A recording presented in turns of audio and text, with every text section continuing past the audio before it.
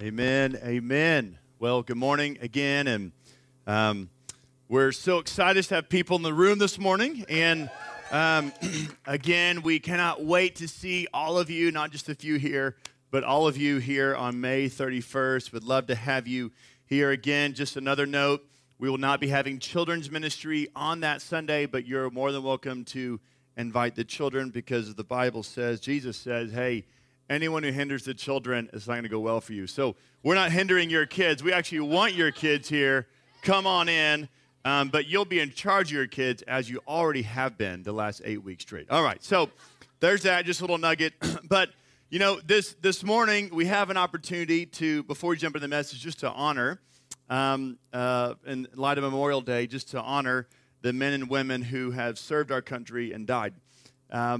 Many of us probably are connected to a grandparent or to an uncle or maybe a brother or sister or a great-grandparent who has fought in the war, who has served in our armed forces. And we just want to take a moment just to publicly honor them. I know that I have grandparents, and one of my grandpas, he fought in the Korean War, is still alive this day, praise the Lord. But he made that willing sacrifice, as many have done, in order for us to have the country that we have. And so on this weekend, I would actually encourage us just to take a moment today, at some point, pull out your phone and text somebody that you know has actually served in our armed forces. And yes, Memorial Day is a day to honor those who have actually passed, but we also want to honor those that are making the sacrifice here and now. So thank you to anyone watching. Thank you for serving. Thank you for even for your family members no longer with us, for sacrificing so that we get the freedom we have in our land and in our nation. So grateful. All right. Well, today is week 2 of our mini-series. We don't say that often. I guess a mini-series. About as many as you can get is 2 weeks. And so one Sunday is a standalone and 2 weeks is a mini-series, okay? 3 weeks is a full series, I guess. So we got a mini-series that we're doing, and this is week 2, and it's called Emerging with Hope, all right? And so last week, Chris did a great job of sharing about this, and one of the things I want to read that he had said, he kind of defined biblical hope in these terms. He said it's confident expectation that that good, which God is also good, but good is on the horizon, right? Confident expectation that good is on the horizon, or good is on its way. That is biblical hope, that good is on its way. But as we look at this emerging from hope, really what we're talking about is this wilderness, call it the pandemic, call it the 8-9 weeks of shelter in place, call it the no longer classes on campus, to jobs being remote, to everything else has changed, that we look at this kind of wilderness season experience, and when we think about the characteristics, it's an unfamiliar place, right? We are tested in every way. It's not normal. Your thoughts and your feelings may sway back and forth more than you're used to. And although the wilderness provides some sort of interest, I know that my boys and I like watching Bear Grylls, and they've actually got a new thing, I think, on Netflix. You can actually kind of go along with it and pick the next thing he's going to do. If you don't know Bear Grylls, you should watch him. But what he does, he goes in the wilderness, and it looks so fun, you know, like how exciting just to take like a Swiss Army knife and to go live it up in the wilderness. Until you realize all the things that Bear Grylls has to eat, right? He's not eating filet mignons. He is eating grub worms found underneath a branch, right? He is taking ants and drowning them in a bottle of water to drink to get some protein. Like, there was some weird, strange stuff Bear Grylls is doing. And in the wilderness, you have to do things so that you can survive. Because if you are not in survival mode, you will never emerge out of the wilderness. You'll be there forever, and you will die there. And that is not God's heart for any of us. That when we go into the wilderness, He knows we will be tested. He knows there's going to be challenges. He knows there's going to be trials. But He's also made us and equipped us and wired us with His nature to actually overcome those very things. In many ways, when you think about Jesus and His 40 days in the wilderness, why did Jesus go to such extremes? Why did it literally say the Holy Spirit removed Jesus, took Him into the wilderness after He's baptized in the Jordan River to then spend 40 days and 40 nights. There he is fasting, he is thirsty, he is hungry. It is the desert. We know what that is. If you've never been, just whatever you've seen on TV is true. It is hot in the day, it is cold at night, and it is destitute. It is sand and a couple of palm trees, maybe, with some cactus that hurt. That is the wilderness. It's this deserted place. But God, in his wisdom, chose to put Jesus in the most desperate environment, circumstances, with the talk about, you go to the store, they're out of toilet paper, right? I think toilet paper's coming back, by the way, but toilet paper's out, bleach is out. Remember the first few weeks you couldn't buy milk, these kinds of things? Trust me, Jesus had access to none of that. There was nothing at the store, in the desert, in the wilderness. But God somehow chose and decided to put Jesus in the most extreme environments so that what? So that he could be the model for us. And to say, how do you make it in the extreme environments? How do you make it in the wilderness? How do you emerge out of the wilderness? We're going to talk about that today. But God gave us the example, the model of Jesus, who has gone all the way. That's why he can say, I know what it's like to be you. I know what it's like to suffer. I know what it's like to have these tensions. Jesus is actually the most relatable person in human history. He relates to you. He knows what it's like. So we'll get into that in just a moment, but I want you to know that the wilderness experience is not to be despised. It's not to be despised. The wilderness experience is not to be despised. It's not, although we want to look at the tragic things, we want to look at the hard things, and we want to despise it, and we can be led to being bitter or angry, or that we are left in this sorrowful place. And I'm telling you, the wilderness, the trials, the testing, there is an end goal. But notice it said end goal, which means to get to the end, there's actually a process to get to the end.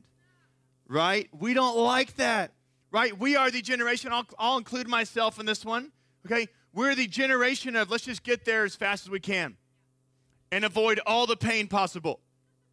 Right? We're the generation of numb it. Don't experience it. We want to numb the pain. We actually want to clean the pain out of our systems. We want to sanitize everything in our path potentially that could be harmful. Now, truth be told, this pandemic has exposed a lot of things in our country. I think we are aware of that. And exposed things in us. It's not as our nation, it's us. It's, wow, I didn't know I was actually that insecure, Or, wow, I didn't know I relied so much upon that thing. Or just being able to go to the grocery store when I want. Or to eat out on a Wednesday because that's our norm. Like, you do not realize how many things we just took for granted and we assumed were ours, we're entitled to have until they're all stripped away. Then you realize, wait a second, did I really need that?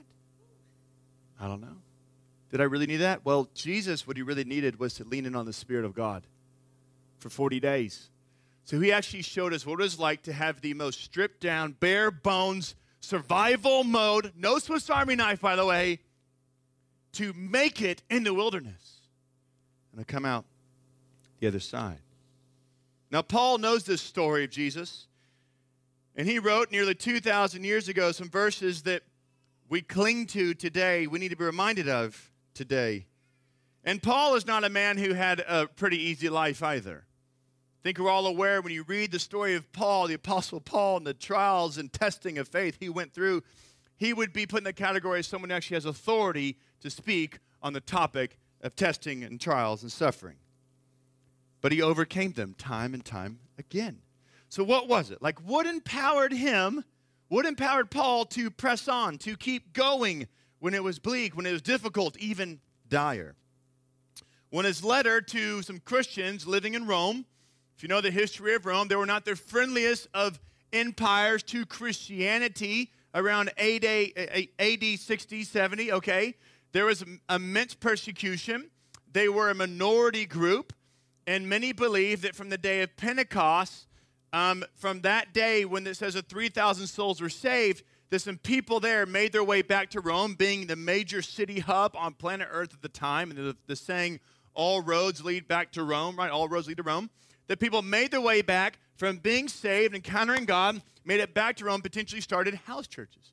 Because Paul had not been to Rome to plant those churches. They already had happened. So he was writing to them, hoping to get to them one day. So Paul writes here in Romans chapter 5, this letter to the Romans, it says this in verse 1.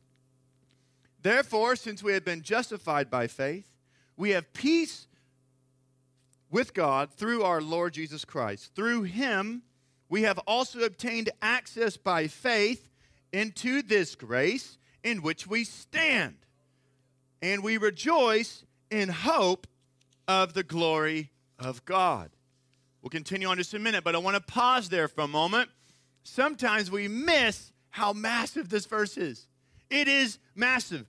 Compare this verse to other world religions. I'm not going to say all of them because I'm not some religious professor. I don't know all of them. But to most of the world religions, what you will find is that there is not a justification by faith, but there is a justification by works. And in that, you are left uncertain as to how you will be judged in the end. More or less, you will spend your entire life as a child into adulthood, into your older years, your entire life trying to tip the scales in your favor so that you are good enough when the time comes to be judged by your God. What a life! You don't want that life. If you're watching and you do not know Jesus, you do not want that life. That life leads to a place of consistent fear. But in Romans chapter 5, verse 1, he says, if you believe that you have been justified by faith, instead of justified by works, then you will have this unshakable hope because your salvation, your redemption, your eternity rests upon your faith in the work. There is work that was done, but not by you, and the work that Jesus did when he died and rose from the grave. You see, we can approach eternity and approach the end of our days whenever that day comes with an unshakable hope because we know that when I stand before that judgment of God, that it is not based all of my works and that I'm just hoping and wishing that I did just enough, right? That like I helped elderly ladies a little bit more than I hurt them. That I actually was more honest on my math test than I cheated, right? That I actually served my mom a little bit more in the kitchen than I was selfish and played video games. Like, you're just hoping that the good and the bad game, eventually, that this God you believe in will say, hey, you're 51-49, come on in. Right? Or some world religions, it's not even that. It's not just it's just, hey, you got to be 99-1. And so it's nearly impossible. But the dangling carrot is, oh yeah, just do enough, then you'll get there. Wow, I'm so glad that it's not Jesus. Because none of us would ever get there. None of us would. So I love in Romans 5, it essentially lays out the main difference between following Jesus and being a Christian in every other world religion. That you're justified by faith, not by works. But let us be careful and remember that it is not faith without works. It is faith with the works. But it's not works first, it's faith first. And when you have that faith, you can't help but then want to follow it up with the works. But the works are not there to obtain justification. They're there as a result of your justification. Therefore, we as a people have the opportunity, instead of living in fear, to live in peace. Isn't that good? Don't you want to live in peace? Notice I didn't say you're going to be perfect, but you can live in peace because your hope is upon him. Now let's continue on to verse 3. This is about to get good. Here we go. Not only that, but we rejoice in our sufferings, knowing that suffering produces endurance, and endurance produces character, and character produces hope, and hope does not put us to shame, amen, because God's love has been poured into our hearts through the Holy Spirit who's been given to us. This is good news. Now, we're going to unpack this now. There's a lot going on there. It says, rejoice in our sufferings. Now, what is that? I mean, who is happy about suffering? Nobody.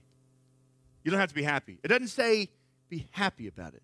It doesn't say just, oh, you just need to enjoy this. This is so enjoyable. I'm suffering. Right? Like, this is not an illogical statement.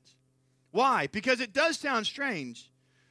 But the actual Greek translation for the word rejoice there is actually boast. Okay? Other translations say, so think of it boasting in our sufferings. Meaning that we are boasting from a particular vantage point. Meaning that you see from a different perspective, different level, in the midst of the sufferings, you actually see what's really happening. Instead of like this, oh, I'm just suffering, it's cloudy. It's, wait a second, I can see what's going on, therefore I can deal with it. Right? So it's this boasting word. And that word, actually in the Greek translation, the root word of that comes from the word neck in the Greek, which we all know without a neck, your head is not held upright. You need a neck. I don't know anyone who doesn't have a neck. Okay, you may have a short neck, you may have a long neck. You got a neck. That neck is needed in order for you to keep your head up. So what does it say? What is it saying here? Rejoice in our sufferings, boast in our sufferings. So when Paul says boast in our sufferings, he's not saying be happy about it. He's not saying pretend it never happened. But he is saying live with a God-given confidence, neck up, head up, confidence, because you can see above. You can't see anything like this, right? You can't see. Like if you're in a big crowd, okay, and listen, if you're in a big crowd and you can't see, what do you need to do? You need to get up somewhere where you can see. Get on somebody's shoulders. Find a rock, a tree, so you can see. Because if you can't, you're stuck here. You're stuck here. He's saying boast means, hey, pick your head up, look up, have a confidence about you. See, it's about how you carry yourself in the wilderness, right? It's not just, oh, we're going to make it one day. Did you know, even in survival mode, you can carry yourself. That's why I like watching Bear Grylls. The guy's hilarious. He's having a good time. He's cracking jokes while he's suffering. It's like, I don't understand. He just ate a grub worm and he's making a joke about it. Now, I know he's on TV, but that's something for us to learn from. When I'm eating the grub worm, when I'm eating the leftover meal for the 4th time in a row, I'm just glad I have food. Or, I wish I had something different. Do you see? Two people sitting side by side in the same house, they could even be twins, can respond to that suffering completely differently. Even though their circumstances have been exactly the same, which tells me it has very little to do with everything external. Everything to do with the internal. God's inviting us into something different. And I love that it's Memorial Day because I think we could all agree the best posture in America is the military. Right? They actually train you like this. Chest out, head up. I mean, do you see military marching like this? Wow, we're really going to win the war. Yep, feeling pretty confident. How about you? Man, this guy looks scary. I'm like terrified, you know? No, you can be here. Hey, we're completely outmatched, outmanned, outmaneuvered, but we will have confidence we will win anyways. Do you see? It's a difference. Your posture matters. With my kids, I'm helping train my children. And since the Bible calls us all children, I'm training you as well, which means you need to have your shoulders back, your chest out, your head up. That posture says something about who you are and how you represent yourself, how you carry yourself, which is why Paul's saying, boast, not in you, boast in him. You're boasting in the sufferings because you're like, bring it on. Bring it on because I know this is going to end. The wilderness does not last forever. You see, Paul encourages us to boast in our sufferings and then has this phrase there in that verse. It says, knowing that, and it goes into the list, right? We know knowing that, and we'll get into those just a minute. But that word knowing, right? Knowing.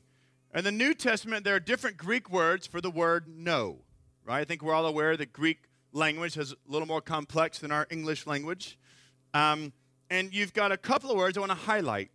Typically, you may see the word knowing and translated in gnosko, which is to be taking in knowledge or to come to recognize or understand.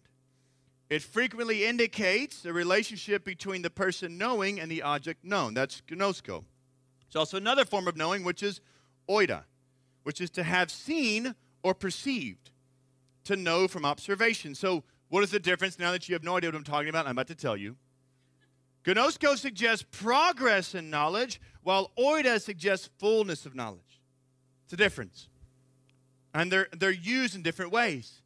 So there's either a progress of knowledge or there's a fullness of knowledge. So which word is being used in Romans chapter 5? Oida, fullness. Fullness. It's not in process. There's a fullness of knowledge. So when he says no, what is he saying? Let me put it this way. It'd be like sitting around talking to your friend who's in a dating relationship, and you're sitting there, and let's say you're a guy asking your buddy, and you're like, hey, man, and you're thinking, hey, they're kind of getting serious here. We're getting close to proposal time, engagement phase. So you're sitting around and you say, hey, bro, do you love her? And if the guy responds with, I think so. Okay. That's probably the gnosko type of knowing. I think I'm there, but they're a little hesitant, right? But what if you say, hey, bro, do you love her? It's like, absolutely, yes. That's the fullness. He's already decided. There's deep conviction. There's resolve. Deep places of, heck, yes, I love her. I've already saved up for the ring. I'm ready to go.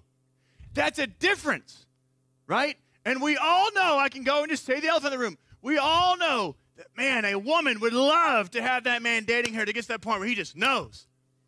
He's not putting that ring on a little squeamish. I don't know if it fits. Let me go back get it resized. I'm just saying. We experience that in our culture. You know why? Because we live in an uncommittal culture. Uncommitted to church, uncommitted to marriages, uncommitted to Jesus, uncommitted to jobs. We live in a decommittal culture. Man, he's inviting us in to say, hey, if you know that your faith rests on Jesus, you've committed to him through thick and thin. And so it's going to get hard at times, and you will endure because your faith rests on him. On him. And he will pull you through if you lean in and cling to Jesus. So there's a core belief associated with this kind of knowing. It's a deep soul, heart, and mind type of knowing. You see, God created us to be holistic beings, right? Meaning that it's not only our circumstances or the status relationships or our internal thoughts and feelings that by themselves are the knowing. It's the culmination of our heart, mind, body, and soul, which is why I believe in many ways Jesus summed up the entire law and prophets by responding to a question and saying, this is how you sum it up. If you love the Lord your God with all your heart, soul, mind, and strength, and love your neighbors yourself. What he's saying is you got to love them with your whole being. Which means when we talk about knowing and enduring a wilderness or a trial, you've got to know but to know. You will make it on the other side, and that Jesus is the one to pull you through. It has a fullness to it. So let's use this phrase as we go through this process, really, because really we're about to read, it's a process of transformation so that we can be more Christ-like. Remember, Romans 5, just remember, pretty much the entire Bible is about Jesus, okay? So New Testament, Old Testament, all points back to Jesus, prophetic word about Jesus, something about Jesus, or prototype of Jesus, however you want to use it, the theological terms. It's actually all about Jesus. You just got to dig hard enough and realize, oh, that's about Jesus. Jonah was about Jesus. Moses is about Jesus. Noah is about Jesus. Adam is about Jesus. Everything's about Jesus, okay? So just, who's the Bible about? It's about Jesus. Let me tell you about him. That's a great gospel intro for anybody. Just walk around this grocery store. Hey, what is that? It's a Bible. What's that about? It's about Jesus. Let me tell you about it, right? Might be kind of weird, but hey, who knows? People get saved, doesn't matter. All right, here we go. So, we're talking about Jesus here. So, knowing that suffering produces endurance, right? We're going to use this phrase, knowing that suffering produces endurance, right? So, if you're a runner, okay, or an aspiring runner, some of us became aspiring runners or walkers during the last 8-9 weeks, okay, that's cool. Everybody, doesn't matter what pace you go at, just go at some pace. So, if you're a runner and you decided, you know what, man, I'm really going to get in shape here, and you decide to go walk 1 mile every day, the same time, the same 1 mile, not a step more, not a step less. You walk 1 mile. you're going to become really good at that 1 mile. People go, man, you are great at the 1 mile, right? I would not say that you actually increased your endurance. You just got really good at 1 mile. Did the same thing over and over and over and over again. But you didn't push yourself. Now, maybe it was hard the first couple of days when you got to the mile. But if you stay at a mile, you won't really grow. You won't develop new muscles. You won't really feel a whole lot of soreness. Same thing in weightlifting, right? You can go in and lift weights, and let's say you're going to go, and you're a dude, you want to get jacked, you're going to the beach soon. It's summertime, right? We all know what that's like. So you're going to go try to get in a weight room, okay? And so let's say you go in there like, man, I'm so excited. I'm going to get on the bench press. You put the plates on, you get both 45s on there, and you start going. And then next week you come back, you still got the 45s on there. The next week, and so you're on this like 12-week weightlifting plan. But no one told you to actually to increase the weight, just to do the same thing over and over. You're going to be really good at that, and you'll probably get some toning going on. You are not building a lot of muscle mass because you're doing the same weight, the same repetition, but you're not being pressed. Therefore, when it comes to exercising, and it's like the brilliance of God, right? You know you are growing and developing when you are sore. Isn't that the wisdom of God? Don't hate soreness. When you wake up sore, be like, oh, I'm sore. Be like, ooh, I just got stronger. Right? I just got more flexible. Yo, I'm feeling, look out tomorrow. Here it comes. You know what I'm saying? Look at soreness not as a negative, but as a result and a fruit and a positive of you pushing and creating endurance, more strength, right? You go for that long run. You start feeling that cramp. You know what I'm talking about? You want to quit right there. If you quit at that cramp, then your body, you just like, okay, great, I'm not going to build endurance. You got to go through that cramp, get to the other side of the cramp, and your body's like victory. God made us so that we actually get sore on the other side of enduring this suffering, and that's what builds strength. Have you ever been rejected by somebody when you share the gospel with them? So can I pray for you? They're like, no, thanks. Maybe you said, hey, can I tell you about Jesus? And they just curse you out. Right? I've had that happen to me, not just in America, in other countries, right? It's the same everywhere. But the first time it happens, you kind of have to go back and like worship and pray for like an hour. You know what I'm saying? You're like, oh man, am I even saved? Or what happened? Or was my tone off? Or did I? Now listen, the first time you share the gospel, you're going to butcher it. I know. You know, it's like, God, he's good. He's got the son, Jesus, and know what I'm talking about, but he's kind, and do you know him? You're like, what are you talking about? We've all been there. It's so awkward. You know what I'm saying? And you're like, it's like you're like fumbling around with a sales pitch. You're like, why am I feeling awkward about this, So just, the default to sharing Jesus is share your story and how Jesus has changed your life. Remember, share the story that's not really about you. It's about Jesus changing the ugly you, right? That's a great testimony. I was ugly. Jesus came and made me beautiful inside and out. Right? So, but when you share that gospel, you get rejected a little bit, right? But trust me, when you're on that mission trip and you're on now like round 35 of sharing the gospel, the fear has just gone like, you're lasered in. Why? Because you know you're looking for the person who wants it. And you know the hope Jesus provides when they hear. And so when you go after it, you key in. You're like, this person's hungry for Jesus. And you go after it. And even if someone's like, oh, I'm good, you're like, no, bro, you really need to sit down. You start getting a little more confident. It's like, no, I love this guy. You guys don't know him. His name's Terrence Hicks. Used to be at our church years ago. Oh, you got some Terrence fans? Terrence was one of the most unique people I had ever known in our church. And if you're watching, Terrence, I love you, man. Thankful for you. But Terrence, I would go meet up with Terrence on campus, and we'd be doing discipleship. Terrence was in the Corps Cadets. Terrence was also, I believe, he's a saxophone player. He also was on the wrestling team for A&M and could probably beat up everybody. But Terrence, to this day, I do not know another person that walked with more confidence when he shared the gospel. He literally walked up to a cadet one day and said, hey. He's like, yes, sir. He said, do you know Jesus? The guy's like, no, sir. He's like, sit down. Let's talk about Jesus. Yes, sir. Just sit down. But it could come across threatening, but to be quite honest, 5 minutes in, this guy was like soaking it up. Because he had confidence. He's like, he knows. If you know Terrence's past, he had to go through a lot of stuff.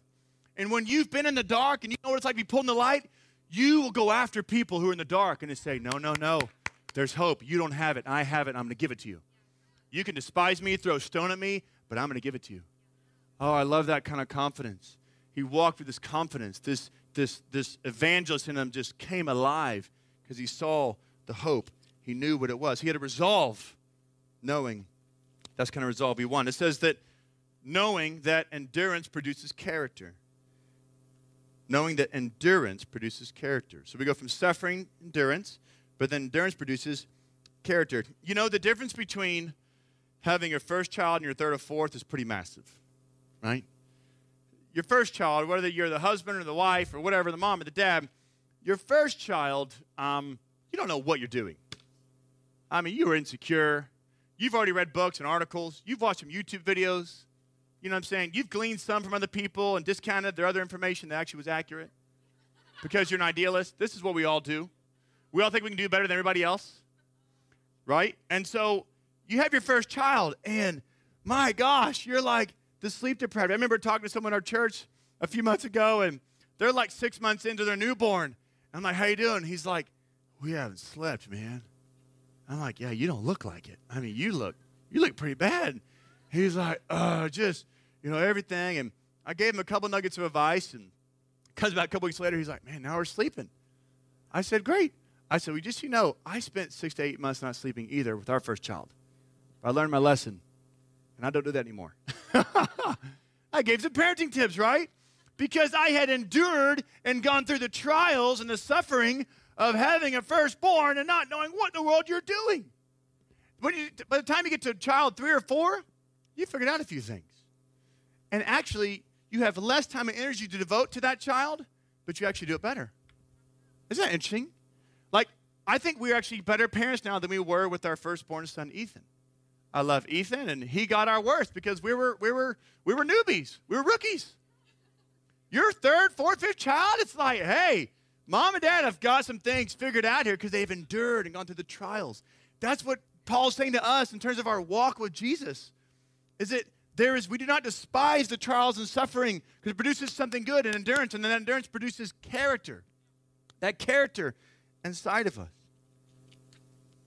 For a lot of us, we've been challenged in the last 8, 9 weeks on our character, right? Have we actually worked from home? Or taken a little extra liberty to check social media or to look at fun articles or to take extended lunches or long walks? It's between you and God. But in the midst of a challenging season, could you stand before Jesus and say, I honored you and honored my boss or honored my professor for the work that I did? That's between you and God. But that's what he's calling us to live. That's the standard. It's not our boss is not the standard. Your professor's not the standard. Your spouse, your roommates aren't the standard. Your standard is actually him. You're accountable to him. In this season, the real character revealed of, hey, if you're a student, did you actually do all the online work? Did you do the coursework? Did you read the stuff?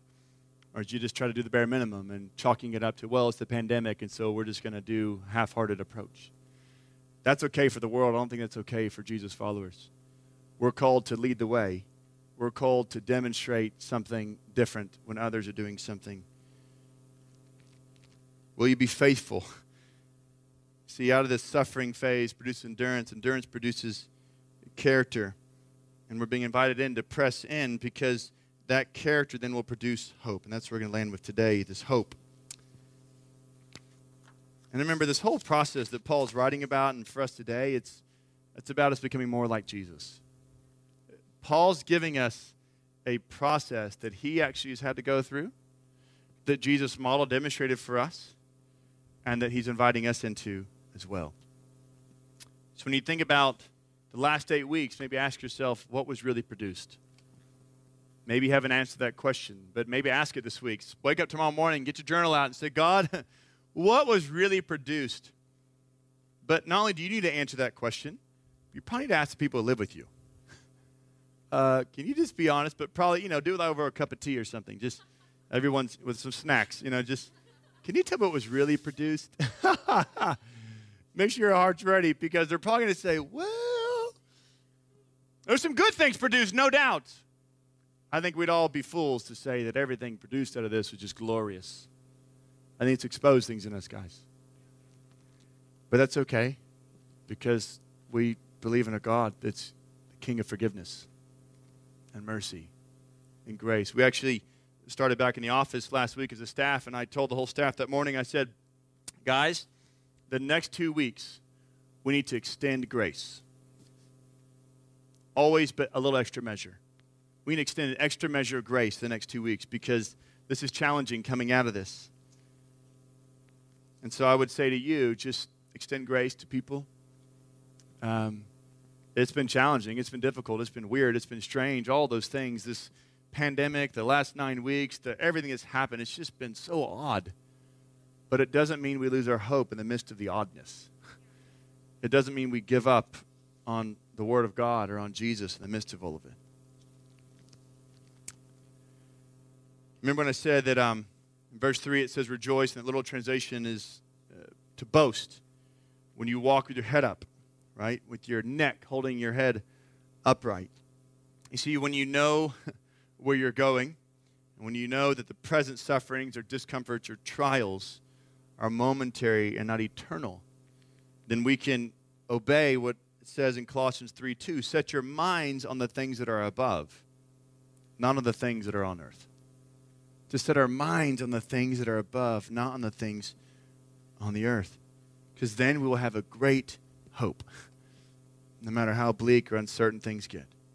Because that wilderness does not last forever. So what's on the other side of that wilderness? What's on the other side of the wilderness? It's hope. The last phrase it says there in verse 5. It says, knowing that hope does not put us to shame. Really, because on the judgment day, if you have put your faith in Jesus Christ as your Lord and Savior, then on that day you will stand before the judgment seat of Christ, and we will have no reason to fear humiliation or rejection, because you belong to God. You may experience it on the planet Earth, but you will not experience that before Him at the end of your days. Because God's love has been poured into our hearts through the Holy Spirit. And remember, the Holy Spirit seals us for the day of salvation. So what is this saying? Paul's saying, guess what? Because you've been justified by faith and not by works, because your entire redemption story is based on the work that Jesus did, therefore, no matter what this world throws at you, no matter what trials come, how big or small they seem to you or to everybody else, you can endure. And in this process of enduring and suffering, it produces character, and character produces hope. But that hope doesn't just come. Remember I said earlier, we're this generation of just wanting the shortcuts. Hope is not a shortcut. It has to go through a process, because you don't really know what you're made of until you are tested. But if you cling onto that hope, you know we will emerge out of this wilderness. We will emerge with hope. So let's stand as we close this morning. As the band comes on up, I wanted to end with urging us to be people that actually emerge with hope. And again, I don't know, for anyone who's watching, anyone here this morning, I don't know what your last couple months have been like. And there's been discouraging things that have happened in each of our lives. Some of us have experienced death. Some have experienced job loss. Some have experienced brokenheartedness over relationships. Some have experienced trauma. Some have experienced all sorts of things in our homes or outside of that. But here's what I know, is that this wilderness doesn't last forever, and that God's inviting us in, I believe, corporately as a church, as a people, to emerge now. Not tomorrow, not in 3 weeks, to emerge now with hope. Because the emergence of hope is placed on the back of Jesus. Not on us reopening, not on going back to school, not on being able to get takeout food again, or the government gives this guideline or that. Not in your ability to do this or that. It's actually not what it's about. We emerge with hope, not because of any of those things, because of what Jesus has done. He's made a way, and He said, guess what? You're going to honor me with your life, no matter through the thick and thin, because in the end, you're safe. You're secure. You don't have to live in fear. You live in peace. So I want to invite us this morning as we close. Just pray with me. I just want to just pray a prayer of declaration this morning over us as a church, as the people of Antioch, and that God would begin to stir our hearts again. So, Lord, we just ask right now in Jesus' name that you would come into every room, come into every heart, every person watching this morning, this evening, next week, God, every person that watches this. Lord, I pray they would receive just a fresh word from you to say that the wilderness seasons are there, but we can always emerge with hope. We can emerge with hope, that we can emerge with hope now.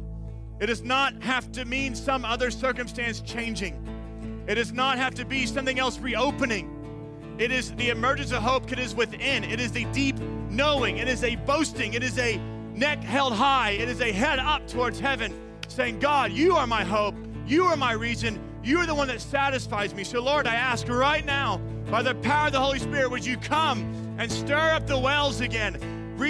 Just re-emerge the faith in people right now, across our church, across our city, across our land, Lord. Let the revival start in people's hearts. Let it emerge with hope. No longer disappointed, no longer discouraged, God. No longer looking at everything around us, but looking towards you and saying, Jesus, you will make a way when there is no way. You will provide something when I don't see the provision. And Lord, you will give me a hope beyond what I can fathom or even comprehend. Lord, we trust you, and we ask that by your Spirit's power, you would come and allow us, the people, to emerge with hope, to emerge with rejoicing, to come with a stronger character and endurance that is more and more like you, Jesus. That's our heart's desire, as we more like Jesus Christ in these days. We love you, we thank you, and be with us, we pray, in Jesus' name, amen.